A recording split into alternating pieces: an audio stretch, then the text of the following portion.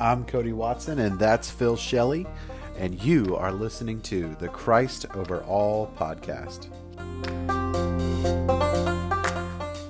Back, we are here with the Christ Over All podcast, and we are excited you're joining us again this week. We are here to show how Christ has authority over every aspect of this world, of our lives, how Jesus Christ is sovereign over every square inch. And we are talking about specifically the family today. The Bible makes clear the family is the foundation for culture, for the church. And so we're looking to dive in and talk about what the scriptures have to say. And so, Phil, how are you doing, man? I'm doing well. It's good to be back. Good to talk about such an important issue today. Family is something that's just looked very differently in our culture. And so let's start things off by Cody. Just introduce what your family background is. So I'll start off with my current family. Currently, I'm married to my lovely wife. We have one child, and we have one on the way. And so actually this week we'll be finding out if it is a boy or a girl. Phil, you want to take any bets on that one? I am going to bet it's a girl because I really want a niece named Phyllis. So I'm hoping for Phyllis. I don't think Aaron's going to let that happen. On my family background, though, I grew up, my parents were together for 16 years, and then they divorced when I was in high school. My dad remarried while I was in high school, and I had a stepsister and a stepmom. So growing up, my immediate family was kind of not traditional. My parents stayed together until I was about 16, and then they divorced, and then my dad remarried, so I had a stepmom and a stepsister, along with my actual sister. And then my dad divorced again, so I lost that stepmom and stepsister. Then my dad remarried again, and so I have a stepmom on my dad's side, which as an adult, she's not really a stepmom. It's just kind of the lady that my dad is married to. And my mom remarried. So and he's not really my stepdad. He's really the man that my mom is married to. So I have a pretty extended family. Phil, tell us a little bit about your family. I have had a traditional family. My parents are still married to this day. Don't ask me how long that's been. To my shame, I do not know. I have an older brother, and I have many aunts and uncles from my dad's side that I know because my dad is one of 16 brothers and sisters, and there's too many to count, and too many divorces to know which one was married to which at what time. And so it is very complicated. When you went to a family reunion, you had no idea who some of these people were. So. Yeah, you had to keep a chart to keep a count of who you were able to date and who you weren't when you were at family reunions, right, Phil? Being from Alabama. I currently live in Alabama, and I actually live in the area where Phil grew up, and so I understand why he had to look outside of Eufaula to find someone, because everyone here is pretty much related to him. I know we didn't plan on the story, Coda, but here's a story about that. So, growing up at the church that my parents and I were a part of, there was this lady. I'm sorry, not this. There was this girl in my youth group who was about 4 years older than me, and so we never had the inclination of dating. We were just friends and all that kind of stuff. But then my mom nonchalantly told me one day, "Oh yeah, that's your cousin." Like, no, she's not. Yes, she is. And she proceeded to tell me the family tree of how we were related. But I always wondered what if that did happen, though? What if we actually liked each other? And my mom never told me. You really got to figure that stuff out before, especially growing up we joke about Alabama, but you got to figure that out if you're living in a small town. Yeah. You got to know who you're related to. Thankfully, both of us are married now. We have our own families, and none of us are married to our cousins that we know of. Be a big shocker there. All that being said, jokingly, let's look at the scriptures and see what they have to say about the family. And so to start, we want to look at Genesis 2. Genesis 2 kind of forms the foundation of what marriage is and what the family is. And so looking at verse 15, we see the Lord took the man and placed him in the Garden of Eden to work it and watch over it. And the Lord commanded the man, you are to eat from the fruit of any tree of the garden, but you must not eat from the tree of the knowledge of good and evil. Then the Lord said, it is not good for man to be alone. I will make a helper for him as his complement. So the Lord formed out of the ground every wild animal, every bird in the sky, and brought called. And whatever the man called the living creature, that was its name. The man gave names to all the livestock, to the birds, to the sky, to every wild animal. But for man, no helper was found to be his complement. So the Lord caused a deep sleep to come over the man, and he slept. God took one of his ribs, and closed the flesh at that place. And the Lord made his rib, and had taken from the man, and brought into a woman, and brought her to the man. And the man said, this one at last is bone of my bone, the flesh of my flesh. This one will be called woman, for she was taken from man. This is why a man leaves his father and mother, and bonds with his wife, and they become one flesh. Both the man and the woman were naked, and yet felt no shame. So, Phil, what do you think about that passage? So we see here that when God is creating the world and God created man, for the mission of God to be completed, for God's mission that he's given to man to do, it must be done with the helpmate of a woman. God gives him the family. He instructs the family to do this together. Because the mission of man was to subdue the garden, have dominion over it, to take care of it. And that was only done with the woman as well. Yeah, you notice that it says that it wasn't good that he was alone. And it's not saying that it wasn't good, like God created something that was sinful, but it wasn't good that he was not existing in community. He didn't have that united companionship that really existed. I mean, God had a united companionship amongst the Trinity. There was Trinity in unity, and man existed in loneliness, and he didn't have the helpmate that he needed to fulfill his mission. So it wasn't good that he wasn't complete.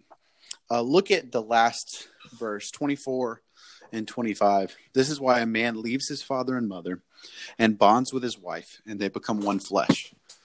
So we see that they become unified. You're no longer your own identity. You are identified now with your spouse. You have a singular unit, a singular identity, working to accomplish the mission. You are now a family. I think that's kind of the foundation for what we said earlier, Phil. Some people might disagree with us when we say that you and your wife are a family, but Scripture makes clear when you're united, you are a family. Like, that's the foundation of the family. A marriage is the foundation of the family. Phil, what does the New Testament say about marriage? So Paul, time and time again, in his letters to the churches in the New Testament, he would address certain applications at the end of his letter. And so we see in Colossians chapter 3, starting in verse 18, we see this. Wives, submit to your husbands, as is fitting to the Lord. Husbands, love your wives, and do not be harsh with them. Children, obey your parents in everything, for this pleases the Lord. And fathers, do not provoke your children, lest they become discouraged. So, Cody, how is Paul addressing the family in this context?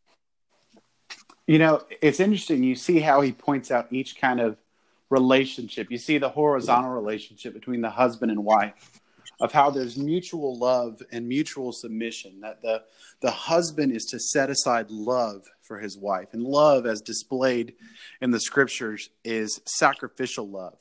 It's the love that led Jesus to wash his disciples' feet. It's the love that led Jesus to die on the cross.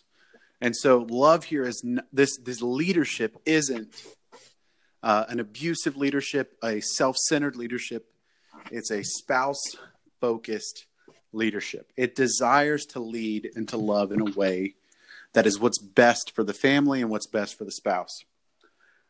For the wife, though, it's obedience and following after the husband as he leads to follow Christ and setting that example for the church. So there is this mutual love and submission working together And then the children, although they are under the parents, the father is not to provoke. It's supposed to be working in this unity, this submission unity of seeking what's best for the others. And it forms the foundation for the church. It forms the foundation for the community.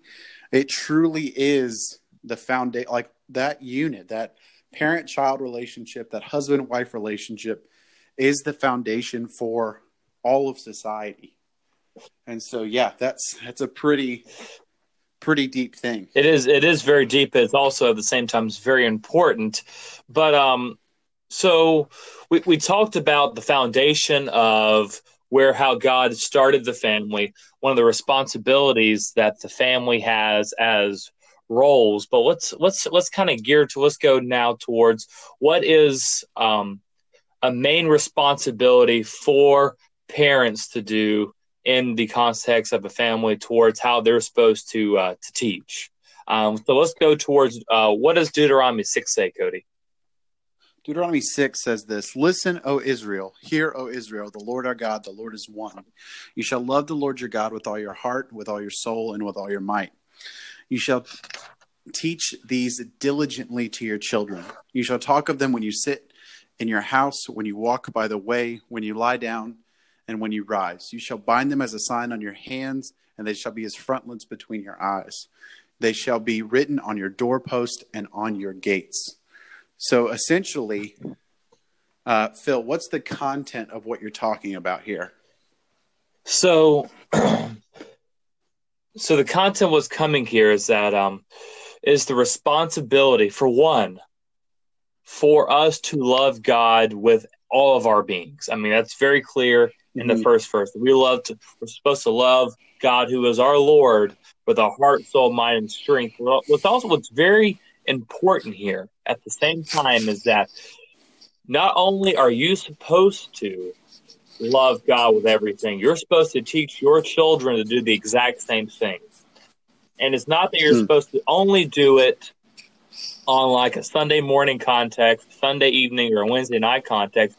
The way this makes it described, you're supposed to do this at every point during the day. This is something that's supposed to be on the forefront of your mind as a family, the forefront of for your family to be part of God's mission.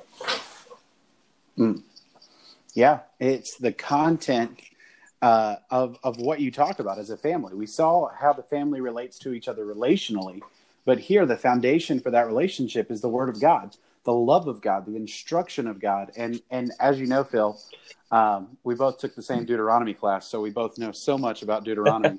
We do. Shout out to Dr. Freeman. Good class. Oh, Tricky Ricky. Ricky.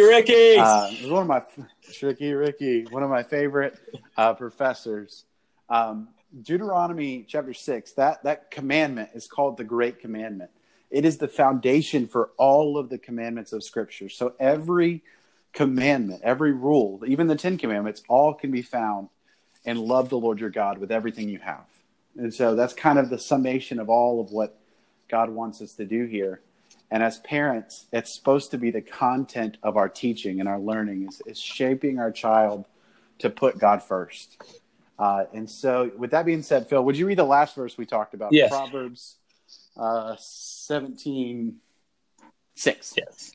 Here it is. Grandchildren are a crown of the aged, and the glory of children is their fathers.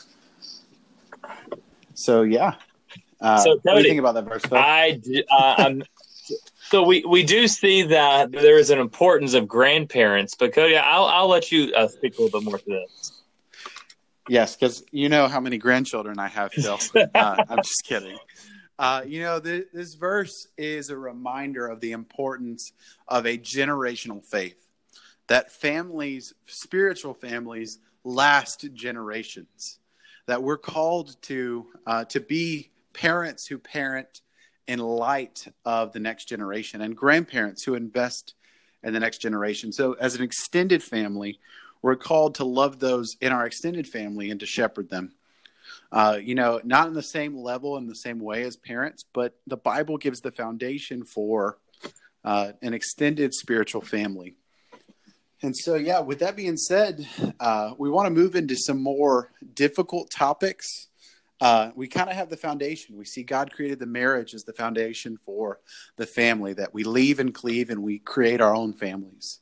We see God's plan for how the family functions together in Colossians. We see how the word of God and the commands of God form the instruction in the family and how the extended family relates to it.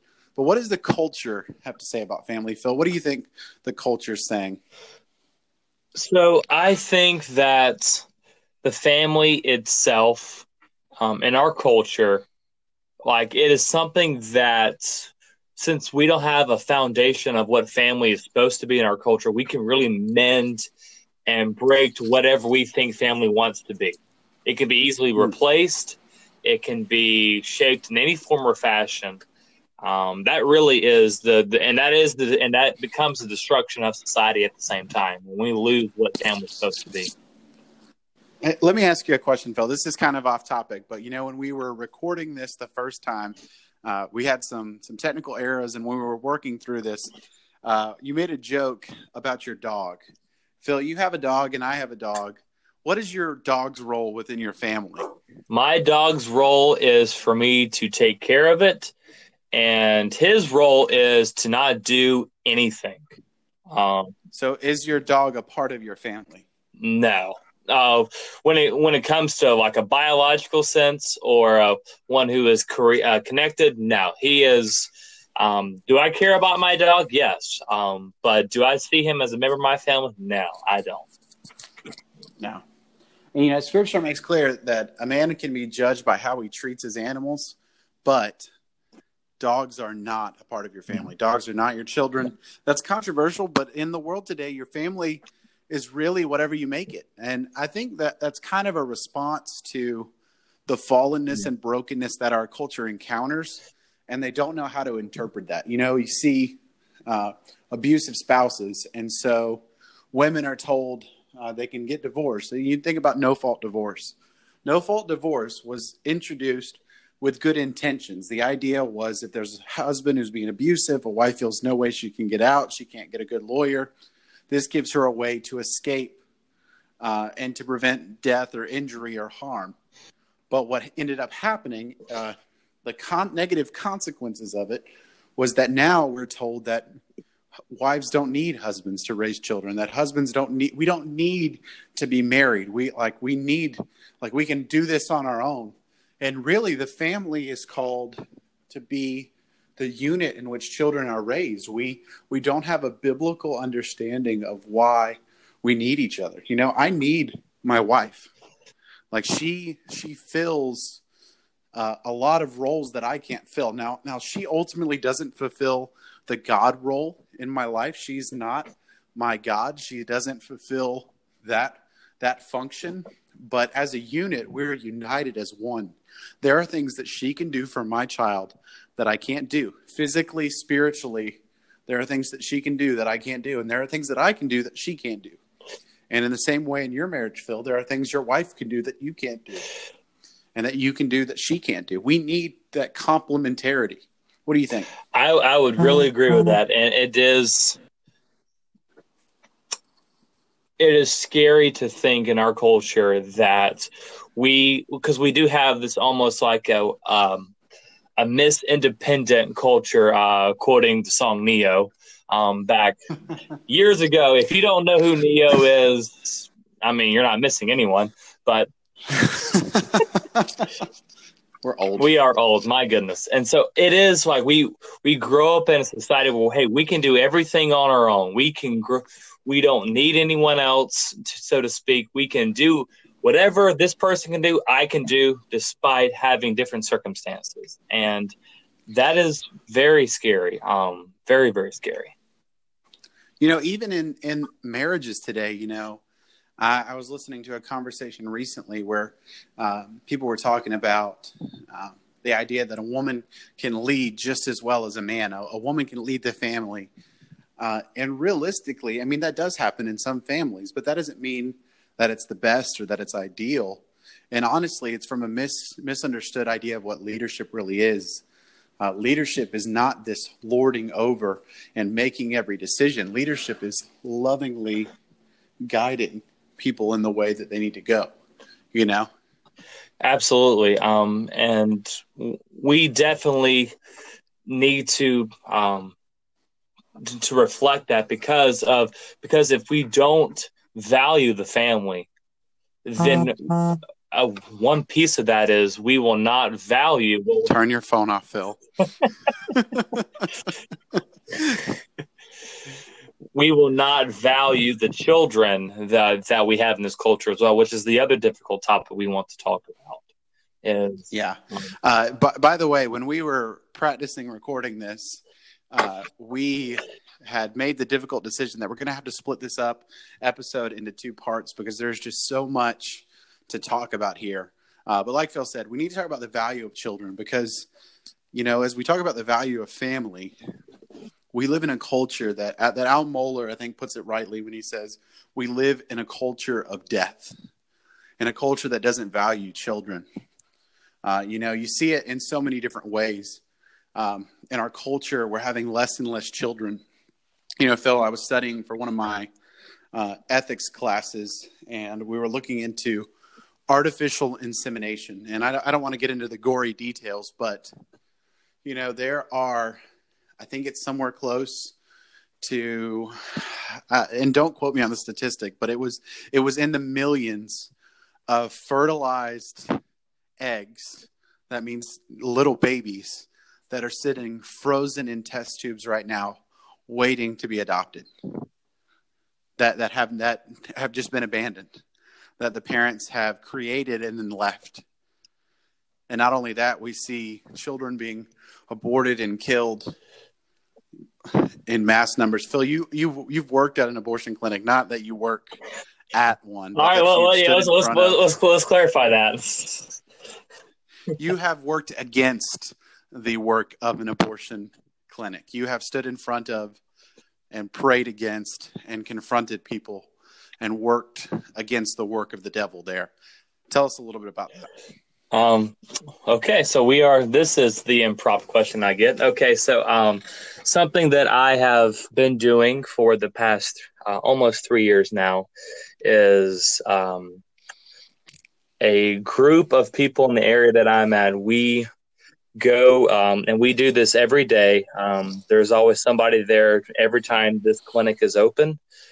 We go there. We try to proclaim the name of Christ in a loving way, a generous way, and to try and persuade the mothers, whether they come there with their spouse, they come there with their husbands, or their boyfriends, their parents, even their own children that they have outside of the womb. We try and persuade them to really consider what is taking place here and how you are devaluing your own society.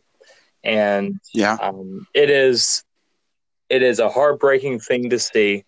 And there is no way to describe it. There literally is no way to describe it. I'm sorry to throw you under the bus, Phil. I just thought it was something that would be. Oh no, you're good. You're good. What we're talking about. Honestly, I said earlier in the podcast that Aaron and I are expecting to find out the gender of our baby. And it's interesting. Every couple of weeks, Aaron's been going and getting ultrasounds, and I've been looking at the baby through the phone because of COVID. I have not been able to be in there when the ultrasound has happened. And I look at that baby and I see its fingers moving, its heart beating, it's rolling around, playing in there. And I think, at this point, Alabama and other states have made laws, quote unquote, banning abortion, but because of the courts, none of those have actually gone through, and there are still babies being aborted in Alabama.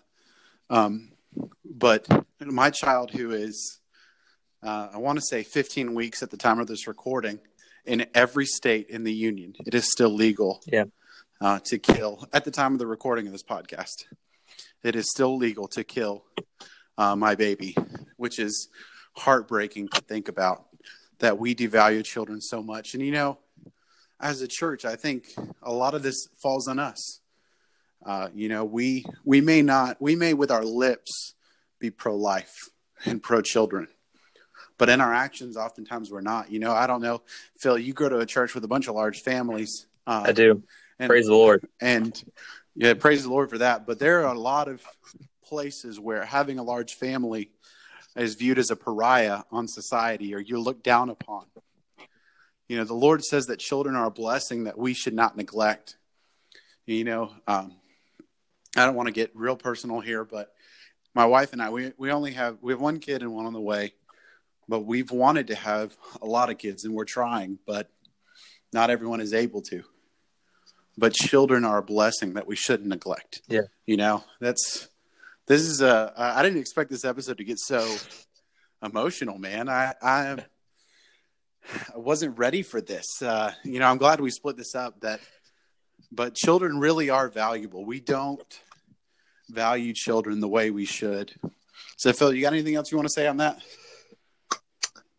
In our culture, in our society, and this might be something we should unpack in a different episode when we talk about other matters. But without a doubt, one of the biggest inconsistencies in our culture is that we are willing to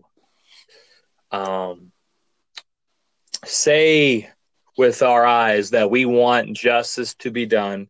We want to say with our mouth, we want to see justice happening, but we're willing to turn a blind eye and spit in God's face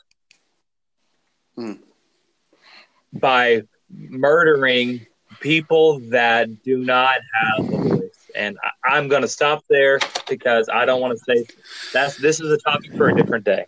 So yeah, definitely. I think we've kind of veered off topic, but I think it's been a good thing. I hope we don't run off every single listener this week. I hope that if you stand against us on this point, please listen to us. Hear us out. If you're a believer and you stand against us on this point, you need to pray about it, because honestly, the scriptures are clear. And we hope that it's been encouraging for those of you who do have large families, for those of you who are fighting for your family. Please take time this week and thank the Lord for what he's given you. Yeah. If you're just a husband and wife, praise the Lord for that family. If you're a husband and a wife with a few children, praise the Lord for that. He's given you a blessing. If you grew up with a broken family, you may have been given wrong examples, but we see that the scripture shows us how we can have a whole family. And so with that being said, we want to sign off here. Phil, you got anything else you want to say? No. All right. Well, we look forward for y'all listening up next week for part 2. We are enjoying doing this podcast. Share it on Facebook. We're looking to get it on as many platforms as possible. We're currently on Spotify and Anchor. So share us on those platforms. And so listen and let others know. I'm praying for you guys. Hope that blesses you. Grace and peace. As Abraham Kuyper famously said, there is not one square inch on planet Earth over which the risen Christ does not say,